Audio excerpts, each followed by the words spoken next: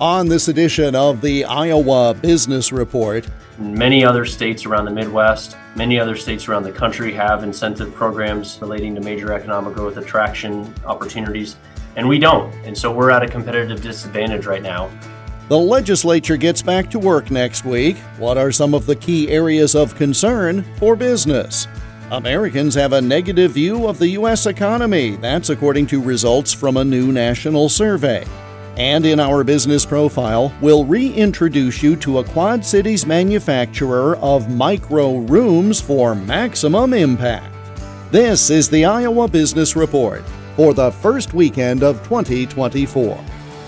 The Iowa Business Report is a copyrighted production of Totally Iowa Media, which is solely responsible for its content.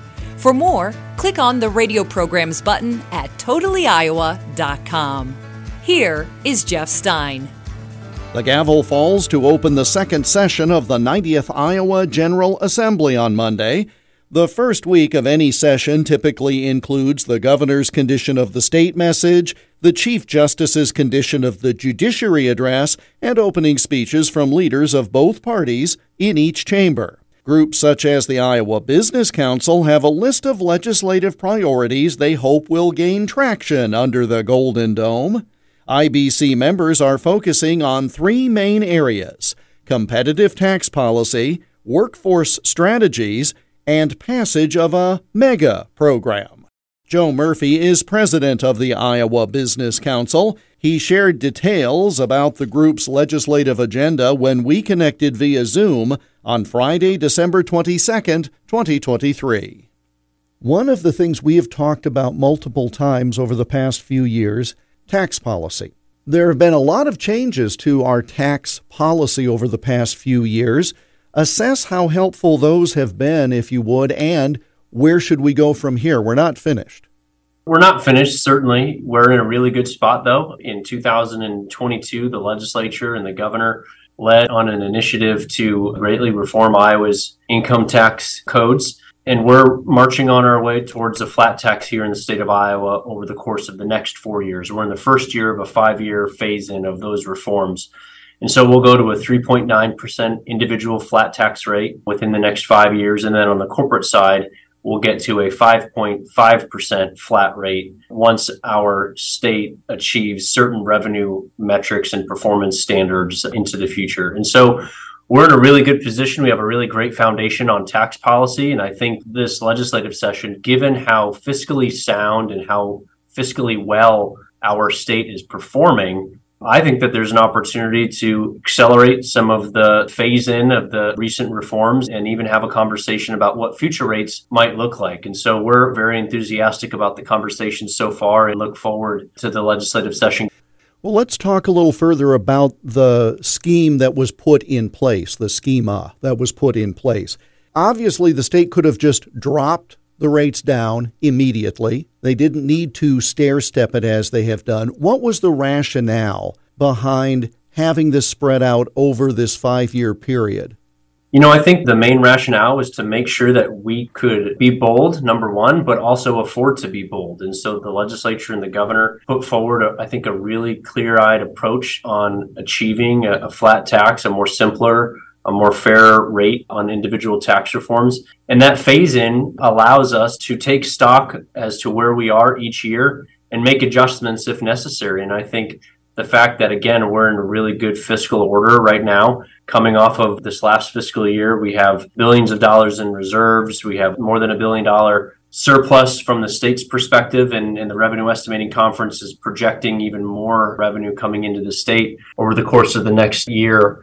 And so we're in a really good position to have these conversations about advancing an acceleration of those timelines in a thoughtful and prudent way, based on data, based on the economic consequences and results of current and past policy. And I think that's an appropriate thing to do. Take all the data in, see where we end up, and then make adjustments based on that. The triggers were put in place to avoid situations like we've heard about in a few other states where they went too far, too fast, and then they had to either walk it back or they were not as comfortable with the situation as they should be. So this was really a matter of being extremely cautious and prudent to make sure that the cuts could be afforded, if you will, at the state treasury. Absolutely. That's why you have that 5-year phase in on the individual side. And then to your point on the guardrails or the performance metrics that must be met on the corporate side to make sure that the state can afford the tax cuts. I think that that's really important. We don't want to be in a position where we end up like Kansas, where we cut taxes, increased spending, and had the bottom fall out. So that will not happen here in Iowa. I have great confidence in that. And we're, again, marching in a direction that will provide even more revenue and more opportunity to make our business climate more competitive. Do you have a target percentage in mind, or are you simply, as an organization, advocating a conversation and you're open to the concept of recomputing the math, if you will? I think that's where we're at. We don't have a set target in mind on the rate side of things. As you know, Jeff, the rate is just one sort of aspect. It's how complicated the tax code is, how many brackets, what are the fine print areas that need to be read before you know your whole rate. So we really look at climate. And when we think long term, we would really like to see Iowa be a top 15 state in tax climate, both on the individual side and on the corporate side. And so while we are very supportive of the 3.9% rate that we'll eventually get to on the individual side and the 5.5% rate that we'll get to eventually on the corporate side, we're open to conversations on how we prudently and effectively get to those rates more quickly, and then also then have a conversation about what is the appropriate rate. Maybe there's an opportunity to go lower. Time will tell. I think that's one of the important things to think through as policymakers are tackling the subject. A more fundamental question, what difference does it make in terms of competitiveness for the income tax rate and the system to be simplified and the rate to be appropriately low? What benefit does that give Iowa as you compete with other states for these jobs and opportunities? I think it comes down to transparency. What the rate says is the rate you'll pay. I think it really just comes down to that. We know in years past that Iowa missed out on economic expansion opportunities or new companies even coming into our state because our tax code was complicated. It was too high from a rate perspective.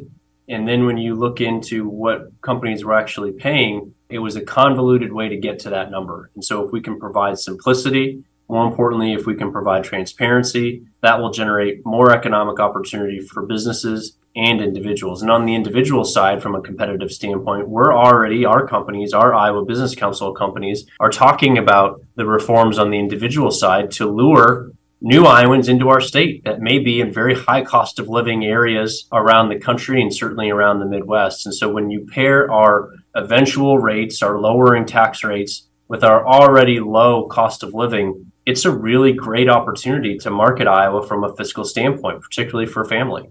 IBC clustered priorities into three basic categories. We've just talked about competitive tax policy. Let's now discuss workforce strategies, because that's a category that has evolved over the course of time. What's the focus for this next year? I think we recognize at the Iowa Business Council that workforce strategies and initiatives are holistic. So it's about childcare. It's about housing for everybody in our state. It's about providing mental health services for individuals as well to make sure that they're fit not only at home, but in the workplace, and that their families are taken care of. And so you'll continue to see the Business Council engage on sort of these non-traditional business aspects, making sure that our companies are not only providing leadership in this space, but that the state is producing policies that reflect affordable and high-quality childcare, housing for all, and an emphasis on mental well-being for every Iowan and their families. I think that's really important when we talk about growing our economy, growing our communities, and making sure that Iowa is a great place to live, work, and raise a family. IowaBusinessCouncil.org is the website where you can learn more about the organization and also this trio of legislative priority categories. And as we continue with IBC President Joe Murphy, the third one is MEGA. And that's not just the size, that's an acronym. Tell us about the MEGA program that you folks support. So we're supporting a piece of specific legislation this year called the Major Economic Growth Attraction Program. This is an opportunity for the state to go out and try to lure a great business, a big business into our state, talking about all the competitive things that we talk to. But sometimes in order to close the deal, you need to offer different incentives and different packages to incite a company to move across the border and enter our state. And so this is an opportunity for the state of Iowa to hit a home run. This is a competition across the entire nation to try to get new companies and innovative companies into different states. And right now, we're not even able to compete because we don't have one of these programs. Many other states around the Midwest, many other states around the country have incentive programs relating to major economic growth attraction opportunities, and we don't. And so we're at a competitive disadvantage right now. The good news is there's great bipartisan support for a program like this. This legislation passed 45-2 in the Iowa Senate last year, and we're optimistic that we'll continue to have really good conversations this year with the Iowa House and make sure that we get this done. And I think the most important thing is this package is tailored to the core competencies, if you will, of Iowa's existing economy. So it's talking about attracting businesses in research and development, biosciences, or advanced manufacturing. So it really fits in well with the core focus areas of Iowa's economy right now, and will provide a tremendous opportunity to increase our assets, both in physical assets on the ground, but also human assets, new people moving to Iowa to follow those jobs into our communities, which is just a great opportunity. We talked just a minute ago about the future-ready Iowa workforce. This is really about providing a future-ready Iowa economy, and we're very happy and proud to support that initiative. Joe Murphy, president of the Iowa Business Council. More on the group and its list of legislative priorities online at iowabusinesscouncil.org. The 100-day session is scheduled to adjourn on April 16th. Still to come, gloomy viewpoints. And later, from tiny house to big business. You're listening to the Iowa Business Report. Hello, Iowa. This is Michael Swanger, owner of Iowa History Journal. Don't miss the cover story of our January-February issue about the most famous bank robber in U.S. history, John Dillinger, who robbed a bank in Mason City almost 90 years ago. Our new issue also features stories about Johnny Carson, Governor Harold Hughes, Iowa athletic trainer Doc Alsop, and more. Pick up our January-February issue at Hy-Vee, Barnes & Noble, Walmart, and other locations. Better yet, subscribe and visit us at iowahistoryjournal.com.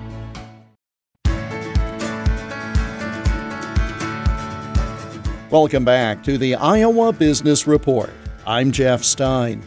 2023 started with many analysts forecasting a recession.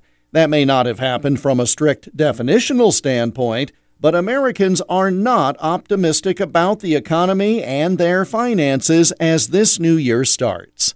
A year-end poll of Americans conducted by the Associated Press and the NORC Center for Public Affairs Research at the University of Chicago found that 3/4 of respondents described the economy as poor. And while 2/3 said their expenses have gone up, only 1/4 said their income has. That's a disconnect from statistics many economists rely on, but those year-to-year statistics do not take into account the cumulative effect of inflation over the past 4 years. For example, the inflation rate was 1.4% in January 2021, when the current presidential administration came into office. It increased by more than 6 times to 9.1% at its worst point. While the current inflation rate is now close to 3%, that's still an increase each month, on top of the huge jumps that happened in the past couple of years. In other words, consumers see that while the rate of increase is not as high as it was in, for example, the summer of 2022, they see that prices continue to go up. Analysts say not to discount the lingering financial and psychological effects of what became the worst bout of inflation in 4 decades. In fact, one member of the Federal Reserve's Board of Governors said in recent public remarks that Americans are not looking for disinflation. That's a slowing of the rate of price increases. She said they want deflation, a reduction of prices to where they were before the spike. Census Bureau surveys show that nearly half of Americans say they are very stressed by inflation. That's roughly the same number as last year, a time when the rate of inflation was more than double what it is now.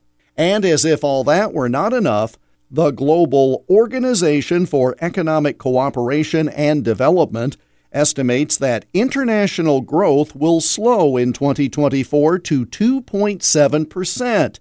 That's down from around 3% in 2023. Coming up, quick setup, long time use. You're listening to the Iowa Business Report. A new year brings new opportunities for Iowa soybean farmers. From biofuels and policy to a changing market landscape, many factors impact the value of Iowa's soybean crop. Learn about these trends and more by attending Farm Forward, powered by the Iowa Soybean Association, on January 30th. Register today at iasoybeans.com and position your farm for success in 2024 and beyond. The Iowa Soybean Association, driven to deliver for Iowa's 40,000 soybean farmers.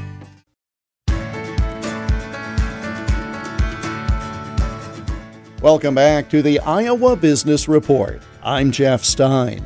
In this week's Business Profile segment, we'll revisit a conversation I had in August of 2022 with Fred Smith of FastPaks, based in Davenport. He told me about a then-new product that evolved from need and improved upon a basic concept. The company is FastPaks, FastPaks. The name comes from the fact that these little micro units, they're 8 by 12 with a 10.5-foot cathedral ceiling, 96 square feet interior space, and they fold flat to about 24 inches for ease of transportation and storage. We learned of the concept really back in the 2000s from an item over in Europe that was being used, but they were much bigger, much more bulky. So my partners and I started thinking, wouldn't it be nice to have a micro room that was maybe smaller, lighter, cheaper, faster to put up, faster to take down? And so we started designing this, what is now the micro unit called the FastPak. They're steel frames, so they're totally customizable. We started in 2018 with this idea. We, as a business strategy, said we don't want to hire our own staff to manufacture these things. We want to sub those out, and we'll just do the business development and marketing. So right after we got started, there was a business in West Davenport, a manufacturing firm called ESCP. We had discussions with them. They were very excited about working with us. And shortly into that relationship, the president passed away. That was a very sad time, and it set us back a lot. We finally got back up on our heels and started going again, and then 2020, COVID hits us. And so for the last couple of years, it's been a struggle. So we've been a firm that persevered, because any one of those would have been difficult to overcome. So there's stories all the time about when businesses succeed, it's because of perseverance, and that's where we're at right now. So these units can be used any number of ways. Think about what happened to us during COVID. We work from home, and a lot of places didn't have room for an office. Or if they have children, the children need a place to play while you work. So these things can be customized any way you want. They can come in a variety of panels. For example, we use sunroom vinyl panels with screens called Weathermaster system. They fold into each other. The windows can be vertical or horizontal, fold into each other for 75% ventilation. You can have man doors, you can have sliding doors, you can have insulated hard sides. You can totally enclose the thing. So one of our first prototypes that we built was a solid, insulated, 4 sides with a man door, heated and air conditioned, fully wired. When we got that done, we learned a lot, of course. So we didn't want to just get rid of the prototype and throw it out. So we went to an organization in town that works with the homeless called 180. And we asked them, can you use this? And they said, oh my gosh, absolutely. So we donated it to them. In fact, that got us to where we're advertising that for every FastPak that we sell, we'll donate $100 to that organization. Because these things, we're limited only by your imagination. So they can be poolside rooms. If you have a swimming pool and you need a little shelter beside it, perfect. It can be an office. It can be a playroom. It can be a social room, a dining room, a bar. You think about what do you want to do with it, and we can customize it to meet your needs. One of the things that I thought was fascinating when I started learning about the product, it seems to be the sort of thing, not only multi-purpose, but I think of some people who discuss adding on to their house. You know, we need another room, we want a sunroom, we want something. And their fear is that if they put the investment into that structure that is part of the existing house, they may not get the return on the investment when it comes time to sell it. What you're suggesting with this product is if I want, in essence, a sunroom, I can buy a FastPak. It can be connected to the house either through an entryway or just off the main building. And if I don't want to sell it with the property, it condenses to 24 inches and I can have it reinstalled at my new property. I mean, that's a fantastic bit of versatility and flexibility. That's exactly right. That's one of the big benefits of a FastPak. They're temporary structures. They don't require a foundation. They just require being level. You can do that with shims. You can erect it pretty much anywhere you want. We have a couple of display models around the Quad Cities. One is at Twin State Technical Services, and they were, just as you described, they were out of room and they wanted a conference room. So we built one for them, and it's adjacent to their back wall, which is an insulated hard side. And then the two sides and the front of the FastPak are the vinyl. So they have a beautiful view on three sides. They sit right off of Duck Creek Park golf course. And now they're fighting over space in it. They had to put a reservation system in so that people could reserve the spots. So temporary, you don't need a building permit. Again, it's a temporary structure. It's not taxable. So there's a lot of advantages because it is a temporary structure.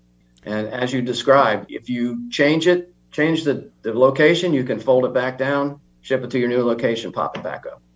Fred Smith is co-owner of FastPaks online at FastPaks.com. That's FastPaks.com.